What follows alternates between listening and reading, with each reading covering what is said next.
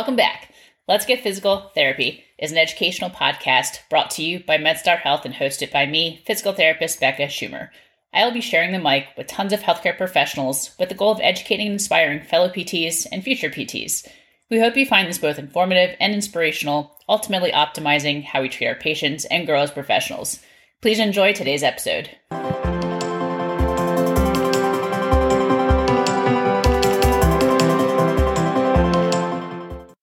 For those that don't know yet, March is National Athletic Training Month. And as an athlete and as a professional, I have worked with athletic trainers for probably over 20 years. I spent many an hour in the athletic training room when I was a dual sport athlete in college. I am grateful for all that they do, and I don't think that everyone realizes all that they do. They work in several different areas, and today we're going to learn more about that. So I'm going to introduce you to Jeremy Dockter. He's an athletic trainer. He joined with MedStar Sports Medicine in 2021. He's the head athletic trainer for the Old Glory rugby team in DC and also serves as a physician extender. He obtained his bachelor's degree in athletic training at University of Nebraska-Lincoln and his graduate degree in exercise science from Syracuse University. Prior to joining MedStar, Jeremy spent time as an assistant athletic trainer with University of Louisville football team and assistant athletic trainer with the New England Patriots. Jeremy has numerous additional certifications, which include corrective exercise specialist, FMS level 1, BFR, and instrument-assisted soft tissue mobilization.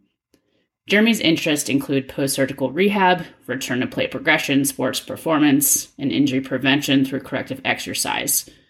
In Jeremy's free time, he enjoys hiking, boating, and hanging out with his family. I am thankful to Jeremy for spending some time with us, so let's talk. Jeremy, welcome to the podcast. How are you? I'm good. How are you today? Doing well. I'm excited to bring everyone this bonus episode because it's March, which is National Athletic Training Month. So I wanted to kick it off with giving some interesting stats about athletic trainers.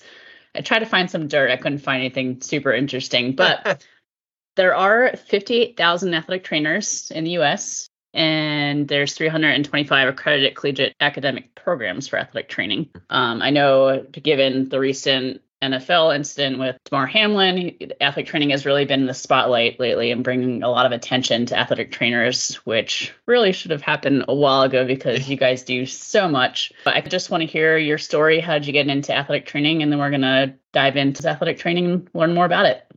Awesome. Yeah, no, it is on the Damar Hamlin. It's, unfortunate that for our profession, it's always the negative stuff out there that we get the most attention. But, I guess ultimately, whatever brings more attention in the profession is good. So thankfully that situation went well and we were able to showcase it. And it speaks to what we can do. But yeah, as far as my story, I got into athletic training because I was never an athlete, wasn't ever good at sports, but I always enjoyed them. And I always knew I wanted to go down the route of working with people and helping them get better at whatever they want to do. So I weighed PT versus AT. I had a family member that went through a undergrad student athletic training program, but it wasn't like an accredited program, and they went into PT. But I really enjoyed her sharing experiences about athletic training, so that was kind of what I explored more. And I started looking at different schools. It just so happened I'm originally from South Dakota, and there was an accredited program at the University of Nebraska-Lincoln. I looked into that, went and visited, and fell in love and went there and did that. My goal at that time was to work with Division I athletics or work in the NFL or something along those lines. And I thought that would be the best route for me, and it was a great experience. I learned a lot, got to work with a lot of high-level athletes, and kind of took me to my next avenue, which was I did my grad school at the Syracuse University, and was a graduate assistant while I majored in exercise science. Got a lot more experience working firsthand and being like the person over a couple teams. Worked with men's soccer and women's tennis, and just got a lot of great experience with that. And from there, I just kind of kept going. So I've worked in the professional level, and currently working with a professional sport in the Major League Rugby. And I've worked Division I athletics, and I've worked secondary school. So I kind of have and I've worked in the clinic, so I have a kind of experience all over the place, which has been really awesome, and I think is helps me be able to explain the profession and see all different sides of it. Your experience is pretty incredible. It's like PT. Everyone thinks that you, I don't know, there's like one direction to go, but there's so many potential places that you can work as an athletic trainer now. I know when I was in high school and college, I feel like mostly the athletic trainers were on the sideline, but it's really expanded into occupational health, police and fire department, emergency rooms. Like, where else are athletic trainers existing these days and working hard? Yeah, the biggest avenue that I think the profession's kind of gone down is, like you said, occupational health and occupational safety. So there's a lot of industrial site jobs. Amazon is a huge employer now of athletic trainers, as well as, you mentioned police and fire safety. That's become pretty prominent to have an athletic trainer that works with the police and fire that help them, either expedite their ability to see a physician and help them kind of figure out where they need to go, or doing different sort of occupational stuff to try to prevent injuries as much as possible. On top of that, I think the biggest avenue that I've seen even since I've joined and it's become increasingly popular is working in the physician practice, as a sort of a medical assistant that maybe has a little bit more orthopedic knowledge. And so seeing them working with primary care sports medicine or our orthopedic physicians, and I think that's been a huge area of increase in the profession. Yeah, I think those are probably the two biggest ones that I've seen people go down. And military too has become a pretty big avenue for athletic trainers to go down. It's pretty amazing. I know you hear athletic training, so you assume like it's all athletes, but it's really not anymore, which is really cool to see. Your profession has grown so much in a pretty short period of time. Yeah, no, it's definitely been exploding, like since I graduated, which was only 10 years ago now. So it's been really cool. And it's, for me, still being what I would consider a young professional, even though I'm 10 years out of school, it's been cool to have different avenues to explore as I've gotten out of, working in Division I athletics and working now with the hospital system and seeing all the different things I can do. Maybe you can speak to this a little bit. I know, again, when I was in college, our athletic trainers worked crazy hours. They were there before practice, after practice. I mean, it was just insane amount of hours that you put in. And I wonder if working in these other roles and positions, are that some of the hours potentially a little more stable? Yeah, and that's definitely, yeah, exactly. There's been more stability since I've moved to the working with a hospital system. I've definitely had more stability in my hours. And I think it's probably, you see that a lot from people that burn out of maybe working in secondary or Division I athletics or Division II, Division III, whatever level of collegiate athletics or professional. And yeah, you can get a little bit better work-life balance working either in the industrial setting or in the clinic. And I think that's definitely helped a lot of people, that lose interest in working with athletes themselves or working the grind of, working with sports. When you went to school, I don't know if you can speak to this because it's been 10 years, which is not a lot of time. You're still young, but long enough though. Yeah. I mean, given all these different areas that an athletic trainer can now work in, has the schooling adapted at all to cover these various areas? Definitely. Yeah. There's a lot more emphasis than when I went to school. There's a lot more emphasis on general medical, illnesses and that sort of thing. And then venipuncture or doing sutures, being able to draw blood samples, anything along those lines has been added to the curriculum. And I think that's been a huge avenue, or helped open up that avenue to working in the physician practice. And along with that, there's been a lot of residencies that have popped up working with orthopedists and working in the OR, helping close or, during surgery or what have you. But just being there as another set of hands in the OR. And that's, that didn't exist when I first came out of school. And now that's kind of exploding. There's a residency in Vail, Colorado, that's pretty pretty huge with it. And then there's another one down in Gulfport, uh, Alabama. Yes, Alabama with the Andrews Institute. And so those two places have kind of really helped foster that. But it's getting more and more popular, and you're seeing more and more places want those types of people. And when did athletic training convert to masters? That was probably about 5 years ago, 4 or 5 years Okay. ago, I think is when they kind of solidified that. Hmm. Because when I was in grad school, it was sort of like on the one of those things you were starting to hear about, and the entry level master's programs had started to pop up and were Hmm. becoming a thing. And now, obviously, we NATA has completely shifted, or in Katie, I should say, has shifted their education standards to that model.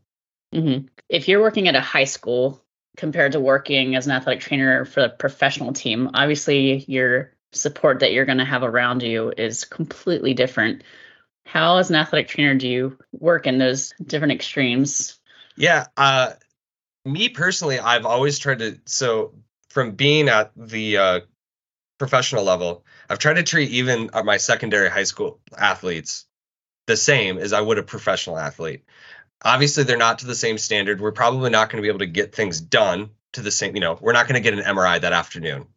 But knowing the constraints that you're working within, and it's still trying to push the boundaries of trying to take as good of care of the athlete as possible, I think is how you can balance that. Sometimes maybe it's a little bit of me beating my head against a wall and wishing that we could get things done quicker.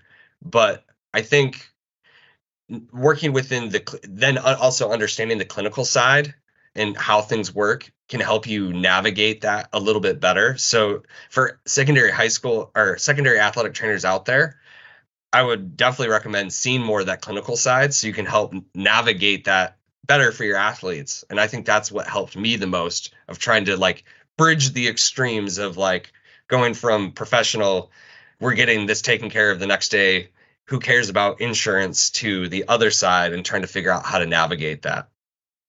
Yeah, I'm thinking about to the emergency action planning, going from having a full team supporting you and you're part of that team to create that in the professional side, and then in a secondary high school where you don't have any, it's all on you to kind of Yeah. create that with your athletic director, hopefully. But Yeah. I imagine that No, can be yeah, it's challenging. definitely a bit of a challenge. And you got to be a little bit more creative in like how you write out your action plans.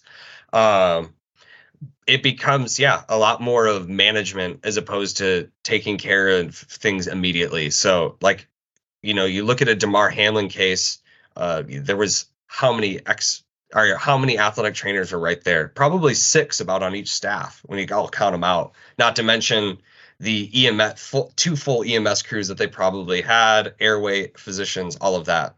But you can still, there's a lot of stuff that just as us as an athletic trainer singularly that we can do to at least manage the situation and still put that athlete or whoever that's in a desperate situation and put them into the best level that they of care so that they have the best chance of making it out. Yeah, please correct me if I'm wrong, but since DeMar Hamlin, that there's been a push towards getting more ATC coverage in these more rural places. Is that right? Definitely. And it's been a push for a long time. Like I went to school in Nebraska, and so that was obviously the push there was to get, we need high athletic trainers in every high school.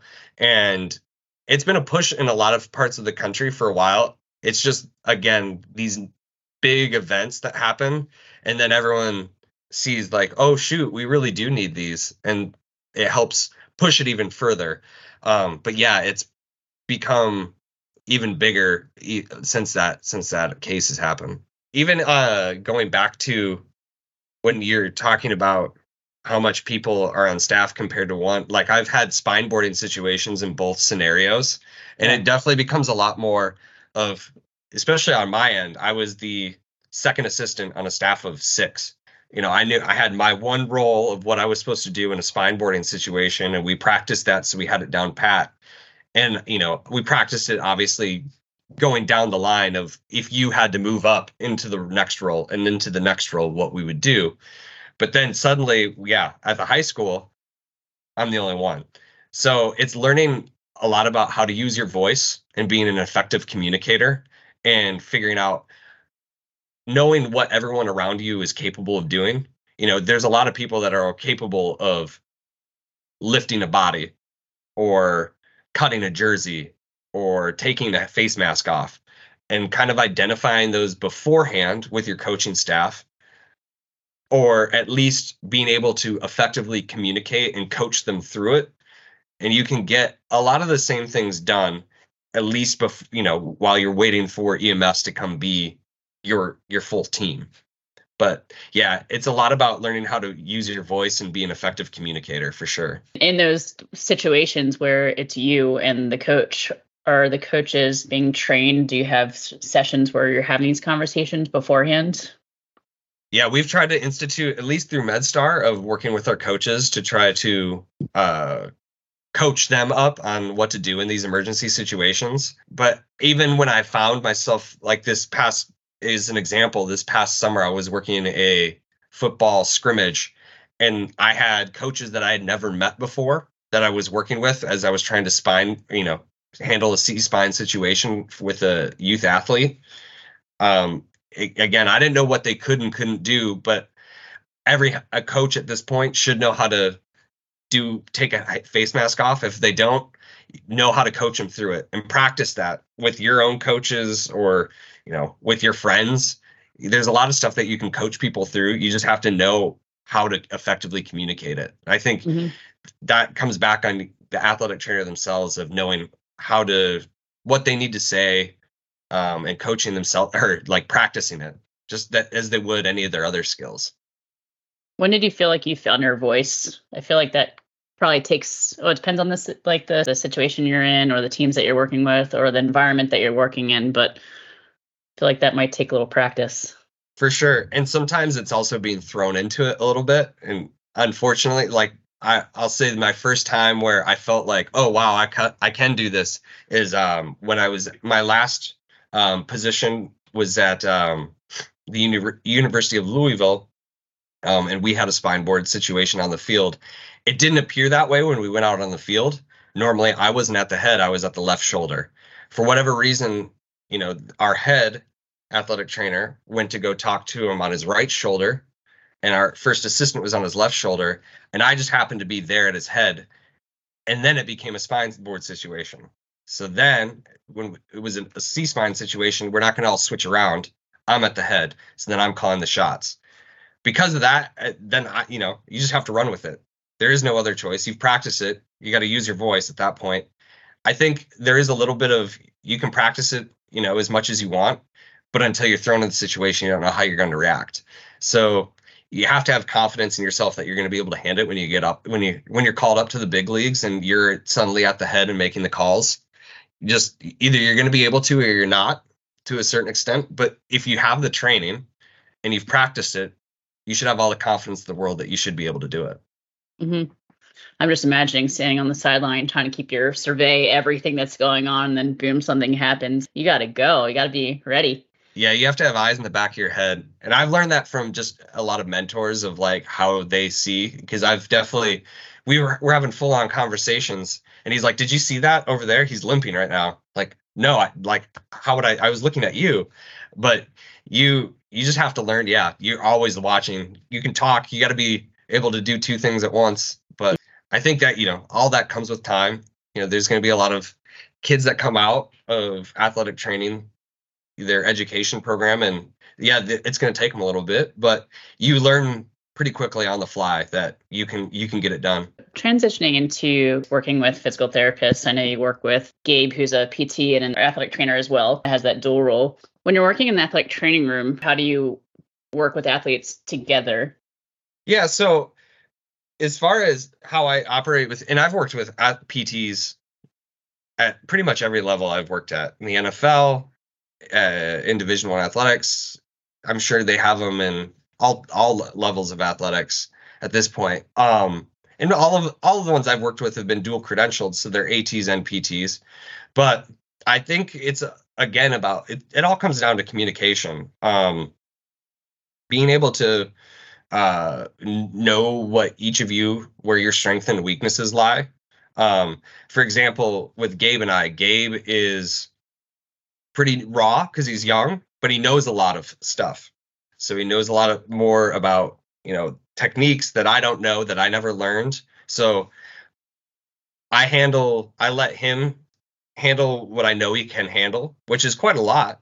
But at the same time, I'm there to help him, back him up, and support him and teach him what he doesn't know. So it's all about, like I said, knowing what each of you, what your strengths are, and being able to play off of each other and work effectively on what's best for the athlete.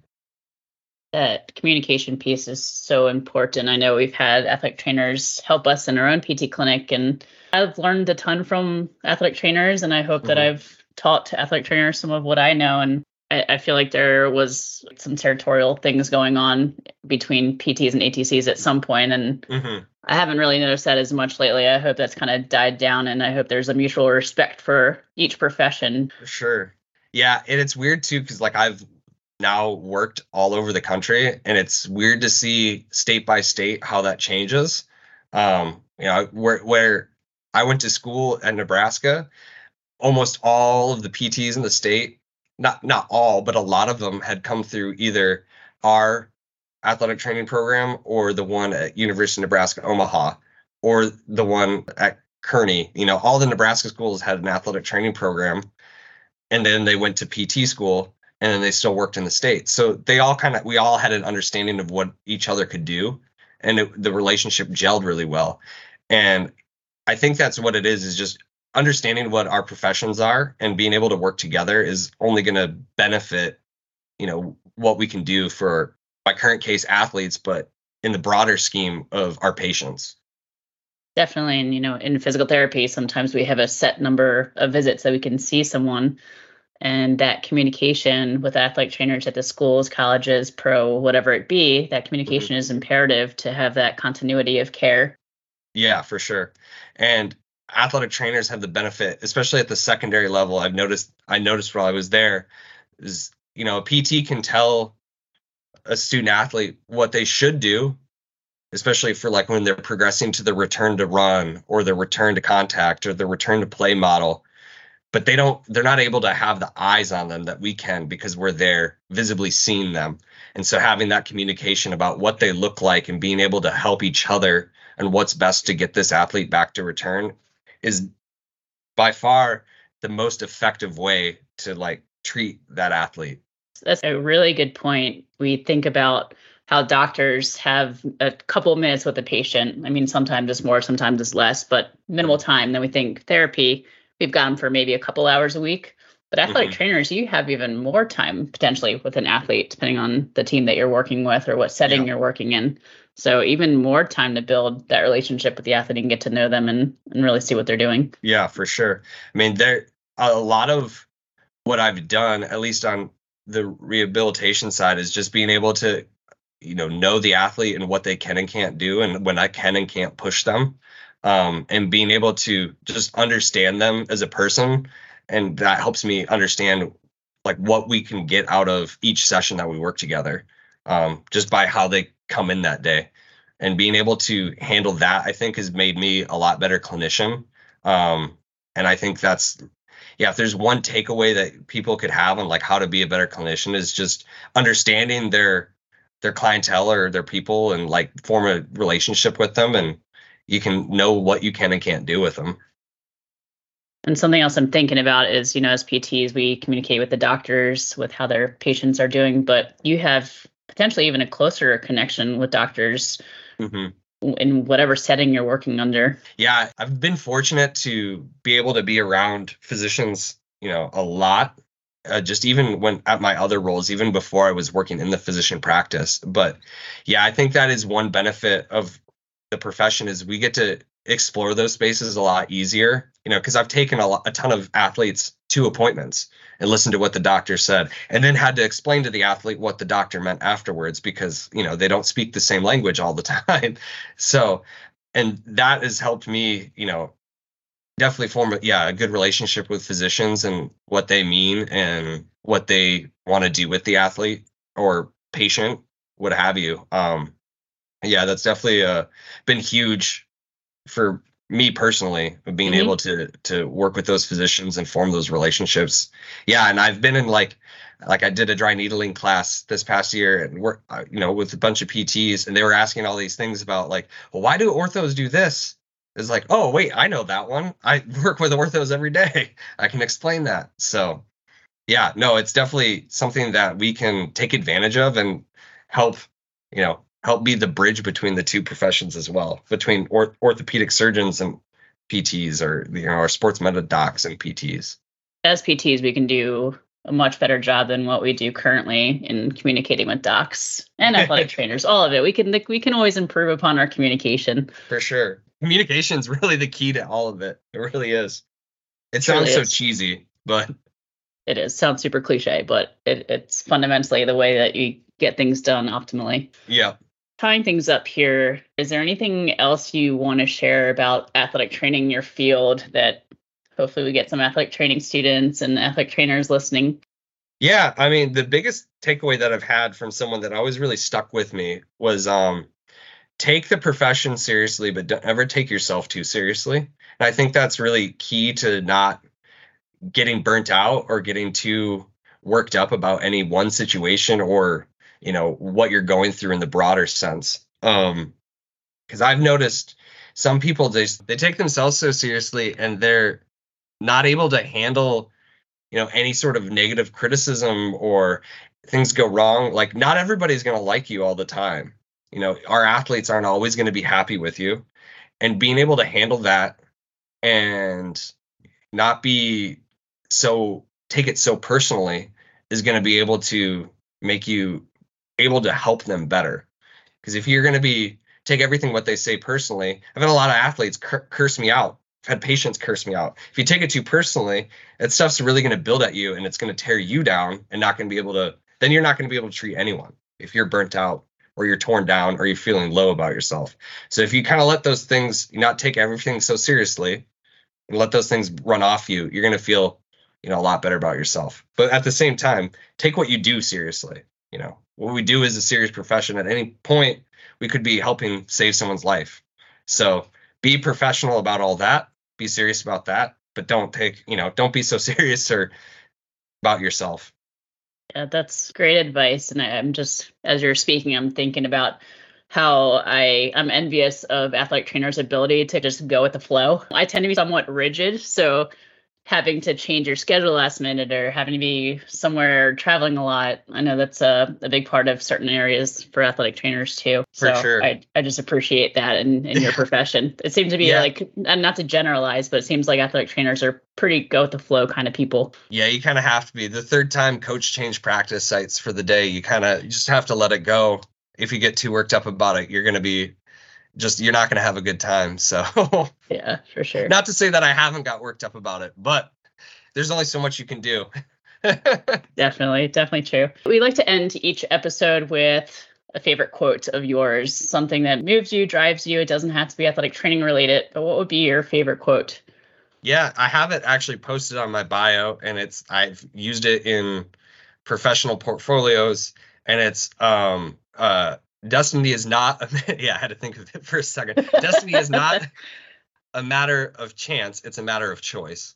At Nebraska, where our main athletic training room was in the stadium, and that quote was over the door that I walked through every single day to get to the athletic training room. From the year that I was a freshman to when I graduated as a senior, I walked through that same doors every day. That quote's always over it, and it just means a lot to me of our lot in life isn't what it's not just, it doesn't happen on a whim. It's not like the Forrest Gump quote about like, we're not just all floating in the breeze, waiting for the wind to push us somewhere.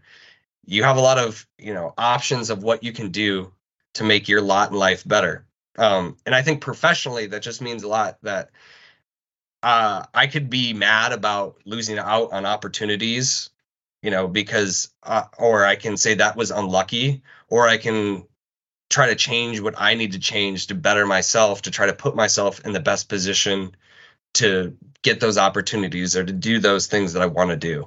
And that's really what that quote means to me. I'm motivated. You just motivated me to go do, I don't know what, but I'm motivated. Yeah. Great. Sweet. Where can people find you? So you can find me on the MedStar Health website. I am a MedStar Health employee. My bio is on there. My email is on there. I don't think my cell phone is on there. I probably won't hand that one out. No. Then I do have a athletic training centered Instagram account. It's just my name, Jeremy Dockter ATC on Instagram, and I try to post some cool stuff that I see, some cool teams that I work with. Yeah, you can follow me along there. Love it. I also want to, if there are any athletic trainers, athletic training students looking for a job, I kind of wanted to direct you to our website, which is careers.medstarhealth.org. You can search open positions on the MedStar Health careers page. You can also go to www.medstarhealth.org/services/sports-medicine. If you scroll down, you can find the athletic training page. And yeah, I think that's all the things. Awesome. Well, I Sweet. appreciate you having me on today.